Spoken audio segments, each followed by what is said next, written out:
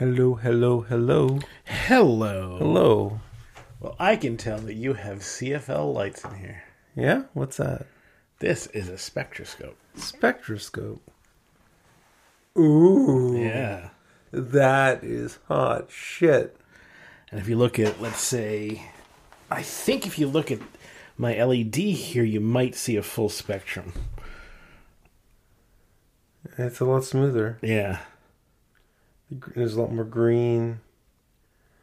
If you look at like a plain old incandescent light, you get a full spectrum because it's just black body radiation in general. That is wild. Yeah. $10. Huh. And all it is a diffraction grating a little. Jeff is looking at his cell phone now. Probably should be the whole thing because LEDs, pretty good. circular polarize on those guys. So if you're wearing sunglasses, they won't go dim. Not on this, of course. Not on my laptop. Yeah, on my Surface Book, it's polarized where if you put in your sunglasses, you can't see a damn thing. And I also got this. A big prism. A big glass prism. I don't know why. I have a couple glass prisms that are a little bit smaller. Or they're a lot shorter, but the cross section's a little bit smaller. Came with a tiny little nick at the end.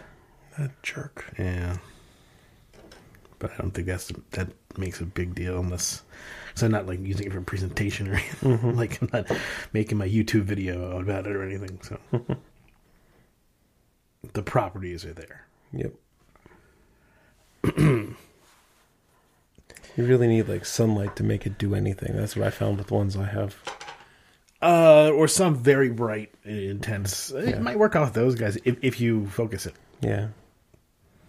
I was pointing to Jeff's LED illumination grid. So let's see. Lots of stuff happened. Lots of stuff. Anything that you'd like to bring up?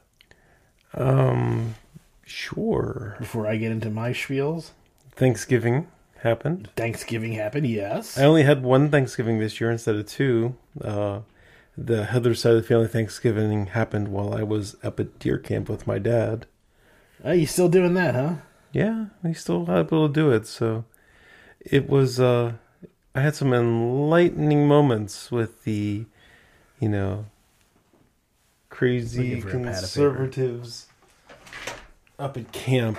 Oh, they're still crazy and conservative? Yeah, of course they are. Saw an interesting news article today. A study out of Brandeis University says that old people, particularly older people, are more likely to think that something is true after they've lied about it. It just takes only like 45 minutes. They actually it adjusts their brain into believing it's true. So when I saw that, I sent it right to my sister, and I was like, yeah. The couple of I have some interesting insights from up there. Okay. So let me explain some of the people that I'm with here. There's the guy that owns the camp and his son. And his son brings a couple friends, and they're all from up in Erie. Blend that, because look at that.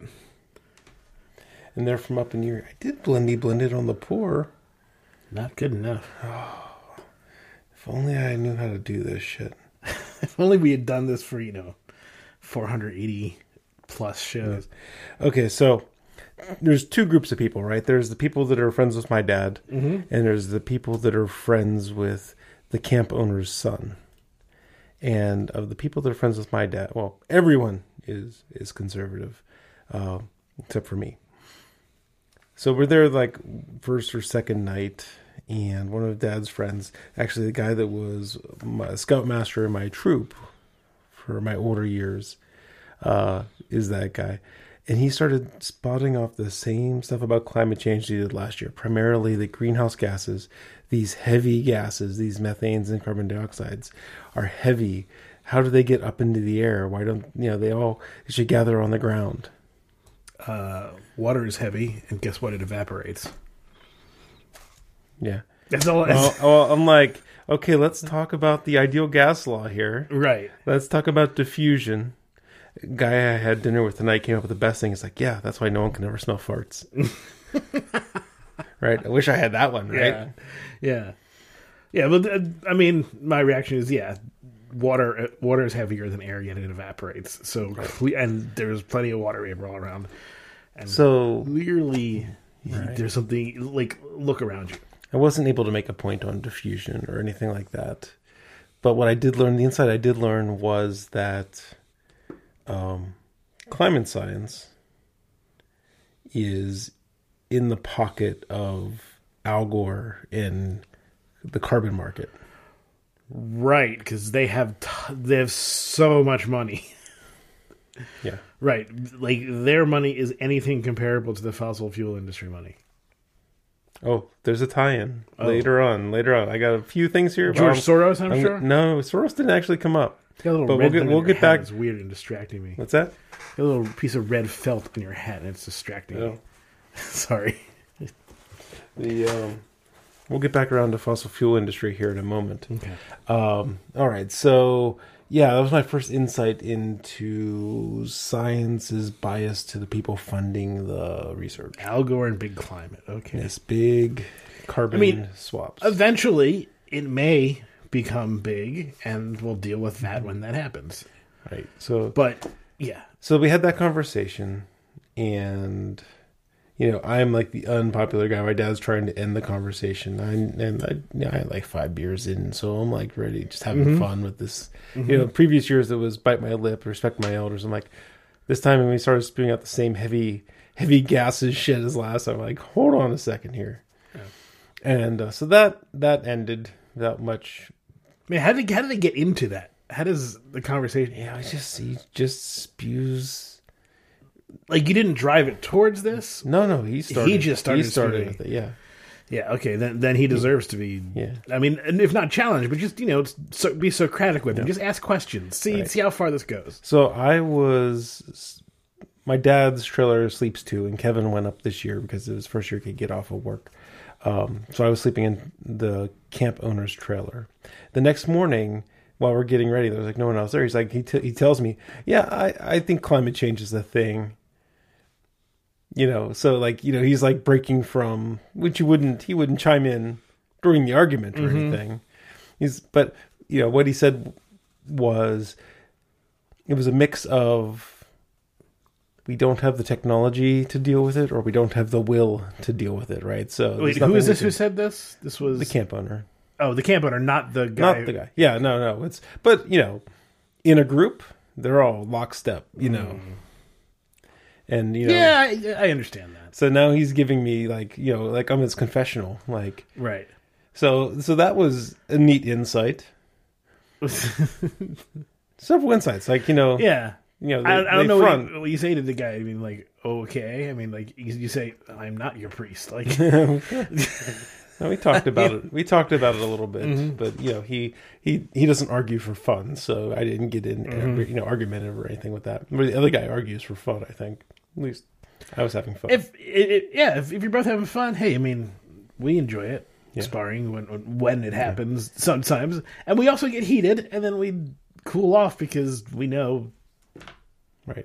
So then my dad comes in on another morning, a couple days later, and then he mentioned about GM closing their plants. And I wish I had the data I had now when he said this, but he's like, Trump's going to punish them by taking away their EV credits, their electric vehicle credits. And first off, my dad's not political like that. He heard that shit from Paul, and he was bored, so he wanted something to talk about, And meanwhile, I'm hearing this. I'm like, oh wait, okay. So Trump imposed the steel tariff to ruin the profitability of GM, so now they have to close markets, and now he gets to cancel electric vehicle credits in the pocket of big coal, and fossil fuels. Yeah. Also, were they cheering that they were? Then the EV another person said, away? "Well, EV credits are just for rich people anyway." And I don't know, there's a bit of truth there, right? Sure, but because the people that are the poor who are buying used cars aren't getting any kind of benefit from EV credits. right. But, the other side is it's supposed to spur innovation. Mm-hmm. And if your argument is that climate change isn't real and it's all fake, then, I mean, EV credits would only. I'm trying to put the logic together because since it's not working in my head, that's not a good argument. But wouldn't it be some shit if the trade war was all a means to get rid of EV credits? It would be some shit. I don't think that's it because I think that the trade war is all just Trump having a big ego and wanting to he doesn't have any actual. I mean, he has money, but it's all money he inherited, and he doesn't. Other than branding, he has no money, and it's like he's trying to show, he's successful. Yeah, but how much dementia does that guy have right now? A little or a lot? I don't know how you can qualify the amount of dementia he has, but it is. On the spectrum of dementia, I would say it is above the standard, above the mean. Yes. Yeah. So almost done with the whole deer camp story. So the camp owner's son, who brings his friends, they're like 34, 35, so a bit younger. They all live in Erie. They're pretty conservative. And one of the guys is a doctor, like a trauma doctor, and I had a really good talk with him one night. We stayed up late. We stayed up till 11 o'clock. Ooh. Now, this is when you're getting up at like 4:15. Sure. And spending like 9 hours in the snow and woods, right? So, people are kicking off to bed at like 7:30, 8 o'clock. And we were chatting. So he's a conservative, religious guy who's a doctor. And he mentioned, part of his struggle is, he was told in college that he could never be a doctor because he doesn't believe in evolution. And that I just didn't have any good pick of fight there. I kind of like, I'm sorry someone told you that, because it shouldn't be, it's not disqualifying. Now, I could argue with you about other things, but that shouldn't be disqualifying. The foundation of biology is evolution. Is it? Yeah. Is it the foundation? It is. Yeah, I mean, I would think the same thing, but when I stood back, I'm like, is it really the foundation? I mean, I can't be prepared to argue that. Yes. Okay. Yes, I would say that it is. Yeah, it's the foundation. Yeah, so we were talking about a bunch of different things, but I actually changed his mind on something. Oh, okay. Now, it's going to be a kind of small and trivial thing. Start. But I changed his mind on something, and that is... We were talking about marijuana. Okay. And, at the beginning, he was like, oh, marijuana is just another drug. I'm like, then the argument was, well, we were fleshing it out. And what the argument came to was, there's a cost on society for alcohol and tobacco. And we've deemed that cost as acceptable. Is the cost on society for marijuana any worse? Right. And he's like, it's not. So now he's like rethinking whether marijuana is any worse than tobacco or alcohol. So that was my victory. That is a very good argument. I don't know any counters to that. It's not like I'm trying to argue the benefits of marijuana. I'm just trying to say, if these other two things are a cost that we accept, a pleasure that we say is socially acceptable, marijuana fits right in that bucket. There's no argument that I can find. Gateway drug? Maybe. I don't know. The only argument I can think of that is sort of tangential is that you can't... We have tests for if somebody is too drunk to drive. We don't necessarily have tests for if somebody is too high to drive. Although I think that they're getting close to something like getting there. They don't have anything. It's as easy to administer, though. But you can still do a spot check and ask some questions. If someone's too high... You'll know. Whoa, man. I mean, not everybody gets high like that. Play a Cheech and Chong clip and then see how hard they laugh. Yeah. I mean, some people just get angry when they get high. Like, everyone reacts differently. Yeah. But, I mean, like, you'll be able to tell people a little more scattershot, and you'll... The cool thing was he was starting to reason out that argument, and he's like thinking of the people that he sees in the ER, right? Sure, he's seen people in the ER for marijuana, but comparing that to alcohol, tobacco, and opioids, it's like nothing, right? Right. So his experience with people having problems and overdosing or overdoing the substances. So, yeah, I think I changed someone's mind on a topic that I don't care about too much, but you know, it was more of just the academic part of the. Well, like I said, it's a good argument. Yeah. So yeah, I argue pro marijuana, I guess now. So we landed on Mars. With a pretty cool probe. A cool little. So probe. there was a Veritasium video. I presume you saw this one. I don't. It was a short one that Derek did, and it was basically what he said is, you know, it's not a rover, it's just a lander, Right. But it has a couple of devices on it. It has a seismometer. It has a drill that can drill 5 meters deep, as long as it doesn't hit rocks. As long as it doesn't hit like a large rock, it has the ability to move around smaller rocks, from what I understand. But it doesn't. If it hits a big rock and there's no like moving. But you know, I think the main thing that's cool about this, I mean, cool on like a, you know, there's not a lot of pressure. This is just geologic science, right? This is not looking for life. This is, you know, it just is doing. It will tell us a lot more about what's under the topsoil on Mars, which is kind of surprising. I mean, I didn't double check with the data of what humanity knows, but what Derek said was we really don't have a good idea on what the inside of Mars is like yet. Well, all of our assumptions are built on Earth and some, you know, studies from space of Mercury and Mars, but nothing on the ground. Yeah, I mean, we assume that the core is solid since there's no magnetic field, but apparently it's not a sure thing. So the seismometer is like crazy accurate. So Viking had a seismometer, but it wasn't placed on the surface. It was on the lander. It was on the lander, so it picked up all the buffeting from the winds. So it wasn't very useful, apparently.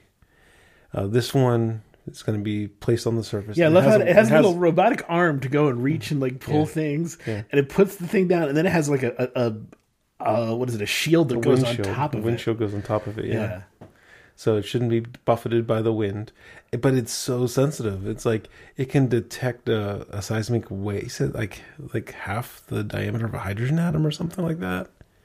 And Derek's like, I don't know how that works, but that sounds pretty cool. That's kind of what he said. I think it was half the diameter of a hydrogen atom. Half an angstrom. Wow.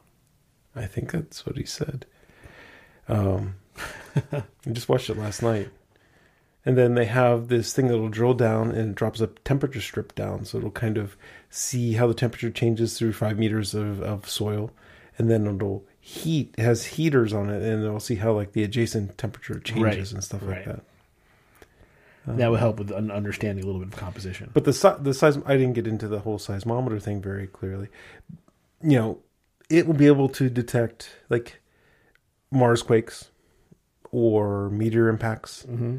But not just that they happened, but it uses all that seismology stuff to hear how the echoes are bouncing around inside the planet. Yeah, it's interesting because you'd think, well, you don't need multiple to detect where quakes are coming from. You do on Earth. Mars is smaller, so Mars is a third the size. So when these waves go through, they reflect more, and you can use that. But just like how light bends when it goes through the surfaces of water or glass, sound waves bend when they go through different strata. This is S&P waves with different strata of the planet. So when it hits the core, some will bounce off, some will go through. When it hits the crust mantle barrier, some will bounce off, some will go through. So they'll be able to like map, you know, much better than what they have now, you know, some of the structure inside of the planet with this tiny little seismometer that, which just helps our theories of planet formation and all that stuff. Yeah, that's pretty cool. It's a cool little thing. I was happy to see it land, and I mean, well, landing on Mars is not a sure thing. No, Mars is probably other than, I mean, Venus, of course, because it's ridiculously boiling hot, so landing there is almost impossible. But landing on Mars is the hardest non super hot place to land in the solar system, because it has just enough atmosphere to matter. Mm-hmm. Not enough to come down in parachutes just fine. Mm-hmm. You gotta skim the atmosphere to burn off your V. So you're going at like 15,000 kilometers an hour, and you skim the atmosphere at a very, very correct angle. Something like 22 or 23 degrees. If you don't nail that angle, you're skipping right off, or you're burning up. Once you bleed off enough. Once or you don't have. Well, so once you bleed off enough speed, you can put out a supersonic parachute. Mm-hmm. Then you're gonna whip crack like at 12 G's or something like that to pull back all of a sudden. Right. But that supersonic parachute is only going to get you down to about 500 kilometers an hour. Mm-hmm. Then it's not going to work. Then you have 1% of the atmosphere of Earth, essentially. Mm-hmm. So now it throws off its stuff, and then it goes in free fall for like a second or two, and it has to come down in rockets. Mm-hmm. And just come right straight down. So there's problem. It's difficult to get to other places, right? It's hard to get to Mercury, because you have to bleed off so much speed, momentum, from Earth's frame of reference compared to Mercury's frame of reference. Well, for its frame of reference, the right from its orbital velocity. Really, okay. is I use frame of reference because I was reading another story about the extrasolar. How do you ever say that? The extrasolar comet thingy that went through the Oumuamua, yeah. And they were talking about they were using frames of reference to describe its trajectory and stuff. Yeah, like that. No, I mean frame of reference works. It's just the issue is velocity. Mercury has more tangential velocity, but it's closer to the sun. You have to peel off delta V. In orbital mechanics is weird. You have to slow down to get in. Yeah. And it's well, it takes a long time to get to Mercury. It takes like a year and a half. Because they have to go around the sun so many times. I mean, you can fly by Mercury if the trajectory is right. Right. But that's the thing is, like, in order to get to Mars, we'd only do it every 2 years, because that's when you have the closest direct route to Mars. Yeah, I mean, you could do it anytime. It's cheapest every 2 years. Yeah, it's something 19 months or something. So Mars is right now 90 million miles away, roughly. So it's just like the sun is about 8 minutes. Mm-hmm. That's another thing with Mars is has to land without any feedback. It takes 7 minutes to get down. 8-minute delay. Yeah. When we're far apart, it can be up to like 16 minutes or more. Yeah. But the things have to be programmed. Have to be able to do things on their own, and then you give them a new set of programs. There's no joystick controlling an arm or anything like that. So that was cool. We landed on Mars. What else was neat? Oh, so I did want to talk about this. Maybe we can bring this up in the show. Cheering. Cheers. Cheers. Prost. I'm not a fan. Salante. No? No. Bugs me. Okay, why? Insincerity? Or... It's a weird ritual that doesn't... I mean, I just want to drink my drink. Why are we doing this whole spiel thing? Fellowship. We can do fellowship by going like, hey, fist bump. Right? I mean, why do we need to do this whole thing and possibly spill beers and break glasses and, whatever, especially with giant full glasses and... I'm a bit devil's advocate here, because I'm not the guy that ever says cheers. Right. To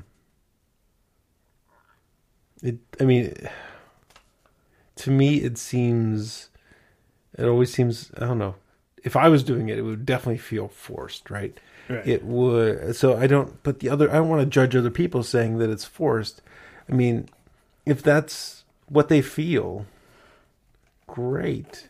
But what was their experiences that made that like a good, like the thing that forms friendships and stuff like that? Like it tightens a friendship, and I'd be okay with just cheers, lift your glass thing, but the whole having to clink everybody, especially when you can't reach everyone. Yeah, and you gotta make sure that you clink everyone, and it's just like it's just a hassle that doesn't. Yeah, no, I'm mostly on your side with that, the kind of logistics of that. And, it's like, oh, I didn't clink him. Do I make an extra effort to go back in? Yeah. It's a little bit like the question of, you see somebody in the day at work, you're past somebody in the hall and say, hey. And then the second or third time, do you say, hey? It's like, what do you do? You have that weird, like, what's the social... If I say, hey, am I being, like, too obnoxious? But if I don't say, hey, am I not acknowledging? What's the... Turn around, run the other way. I've seen you 3 times already. Bye. So that's something we can talk about on the show. I doubt you've watched any Expanse. No, I haven't watched anything since our last show. I want to make this clear about the Expanse. What bugs me is I thought you'd love it. I'm upset with myself because I'm like, I really thought you'd love it. And it's like, it bugs me. It's not your fault. It's me. I'm like, oh, but this what am I missing? This I thought was perfect. I thought it had all the stuff, and I thought Jeff would really enjoy it, and he doesn't. And it's like I'm mad at myself because it's like I really thought you'd like it. I can tell. Yeah, I can tell. I don't know. I think it wasn't like just it's okay. It was like, no, I think you'll really enjoy this. I don't know what I'm missing. I feel like part of me feels like I need to go back and watch the earlier shit to kind of get more of the story. Part of me can do that if you want. Part of me feels, but like then there's a part of me that's like, every scene's in that same fucking spaceship, and and that I don't know, that bugs me for some reason. There are a lot of sets in this thing, but again, I'm not going to force you to watch it. It's just not only did I think you'd like it, but I also thought there'd be so much to talk about because there's like one of the things that I love is when we have a show like this and we both are like spinning theories and running back and forth and talking about this thing. It's like I thought this would be perfect because I really dig it, and I really thought you would, and so it's bugging me.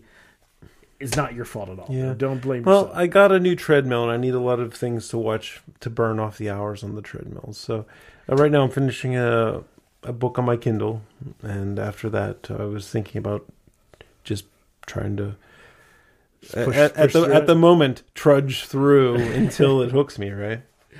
Yeah, and I wouldn't, I don't want to, at this point I'm like, if Jeff doesn't like it, then Jeff doesn't like it, so I'm not going to be angry or anything. It's like, if you don't, I'm just going to be upset. I'm just going to remain upset at myself. Have you seen The Christmas Prince? What is The Christmas Prince? It's one of those, Netflix is doing the Hallmark type Christmas movies now. Well, Netflix is a whole bunch of, they throw a lot of shit out there. Into that, yeah. I guess that's enough for now. We can bring up other stuff in the post. Oh, I just realized today, conservative guy at work, right? His daughters have unusual names, Avalon and Malia. And I'm just wondering, how much does that burn his biscuits that he named his daughter? And then the president, the liberal black president that he doesn't care for also has a daughter, Malia. It's just a name. I know, but I bet you it burns his biscuits. Maybe it doesn't.